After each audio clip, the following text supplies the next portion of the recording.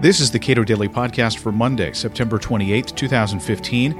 I'm Caleb Brown. There are good things in Dodd-Frank, but changes to how firms are treated when it comes to future bailouts rest upon a flawed idea that our economy needs a lender of last resort. So says Cato's Mark Calabria. We should start with the Federal Reserve's actual so-called 13.3 authorities, which are called such because it's paragraph 3 of Section 13 of the Federal Reserve Act. These were created in 1932, used extensively but generally in a minor way during the Great Depression. And what separates this out from the Fed's usual authorities is it's really meant for non-banks. So the banks can just go to what's called the discount window. So 13.3 is often kind of thought of as a discount window for non-banks. It was not used since the Great Depression up until 2008 assisted purchase of Bear Stearns by J.P. Morgan. So we really went from, say, 1935 to 2008 without this authority being used. It was a relatively dormant authority. You know, the Fed had talked about it on occasion, certainly interestingly enough, a few years before 2008, I think about 2004, the Fed had published a paper on it. So it was certainly in their thoughts had the situation arose. But it really was a big shocker. And I think it's fair to say one of the many things that really angered the public about the rescues was this sense of, wow, I didn't know the Fed could do that. And it wasn't clear to the public, even to financially very literate people, exactly what the reasons were in real time. It wasn't clear. Exactly. You know, the best case of this is Lehman Brothers, where despite this, we all know that the Fed let Lehman Brothers go. But the interesting thing is the rationale for that has just changed on an almost daily basis. The Fed has said, well, we didn't have the authority to do it, which of course, if they have the authority for Bear, it's hard to see the difference. And they'll say they didn't have good collateral. So there's all sorts of rationales that differ from day to day. And as we've seen in other instances, most recently in the AIG litigation, but certainly in other instances, the Fed lent against equity, which is the definition of not good collateral.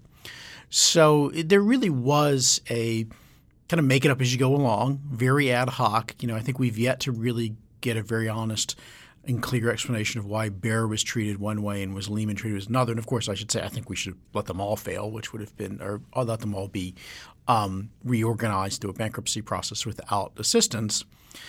But what Dodd-Frank tries to do, and this is in Section 1101, Dodd-Frank tries to say to the Fed, listen, you got to do this in an orderly manner. You got to treat similarly situated entities similarly. It can't be, like for instance, there was a long talk that Lehman didn't get assisted because their CEO was disliked by Hank Paulson. You get these conspiracy theories of they weren't thought of as good players. And of course, you get bad behavior. We know that Lehman had at least 3 different offers to be bought after Bear's failure, but the reaction of the Lehman CEO was, I got the Fed to back me up. I want a better price. And so it distorts all sorts of behaviors. And of course, in my opinion, we shouldn't have a lender of last resort to begin with. But Dodd-Frank goes in the direction of saying, A, if you're going to lend, it's got to be a solvent institution. So it's got to be solely a question of illiquidity, which means, of course, that in the long run, your assets are worth what your liabilities are. It's just trying to avoid a fire sale where everybody dumps the same thing onto the market at the same time. And of course, we can question whether we should be subsidizing illiquidity to begin with, but Dodd-Frank really tries to tell the Fed only solvent institutions. And of course, the Fed continually says that's their standard anyhow. But what Dodd-Frank really says is, and you got to define it ahead of time, and there's got to be a process. It can't just be, well, we think they were solvent, because again, the Fed has consistently said all of the assistance they provided during the crisis was to solvent institutions. So, it's a sort of, just take our word for it. Kevin Dowd, an adjunct at the Cato Institute, with respect to stress testing of banks, makes the argument that, well, if you have this entity that is charged with instituting these stress tests and you already have a wide range of assets where firms are rewarded or not rewarded for possessing these assets versus these assets over here, that you're essentially providing a blueprint for all of these institutions to behave in similar ways, to take similar risks.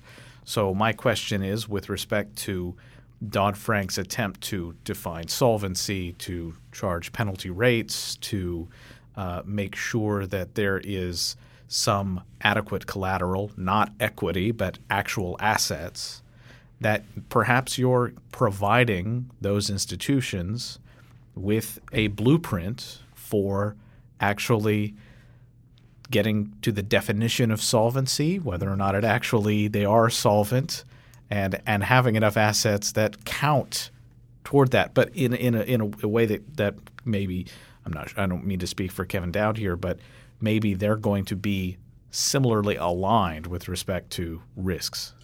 So there's a very real risk that institutions game the system and game the rules. And of course, that's one of the reasons why I, and as well as Kevin, are skeptical of lenders of last resorts to begin with.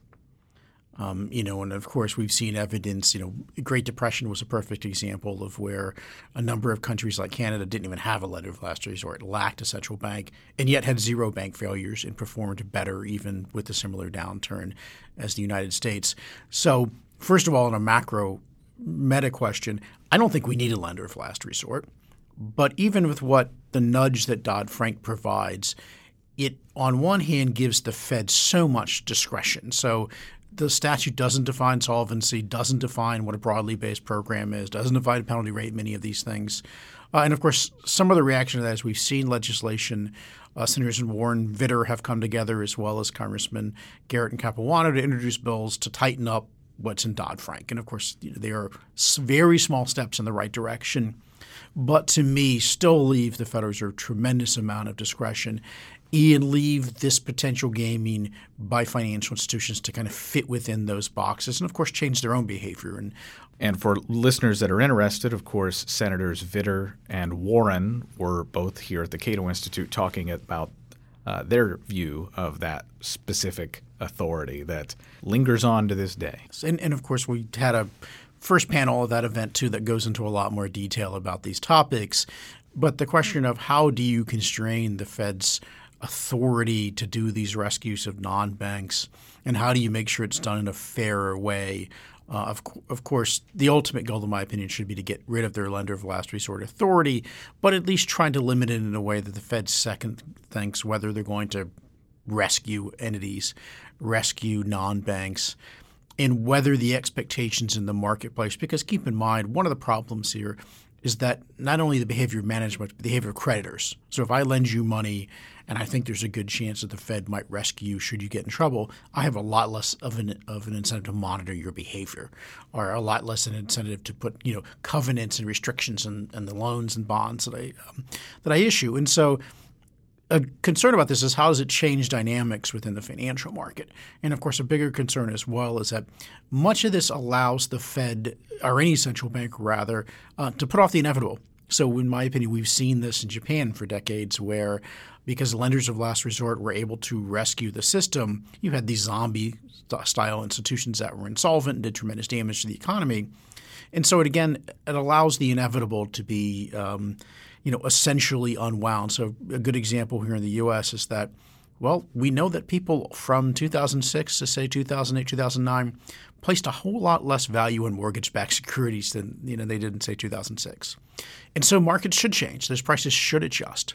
And so to a very large extent, probably the biggest problem with these facilities is that they distort the corrections in the marketplace that lead to better pricing. And the Fed used many of these facilities in the crisis essentially to support asset prices and make institutions that were in fact insolvent look solvent and keep them out of that adjustment process.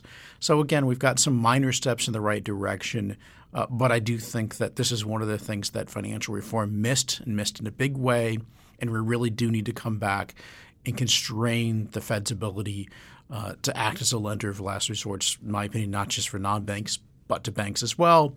But to start with looking at 13.3, which of course I would just repeal, I think constraining that in a way that's been suggested and proposed by a number of members of Congress is the right way to go. Mark Calabria is the Director of Financial Regulation Studies at the Cato Institute. Read more of his work at cato.org.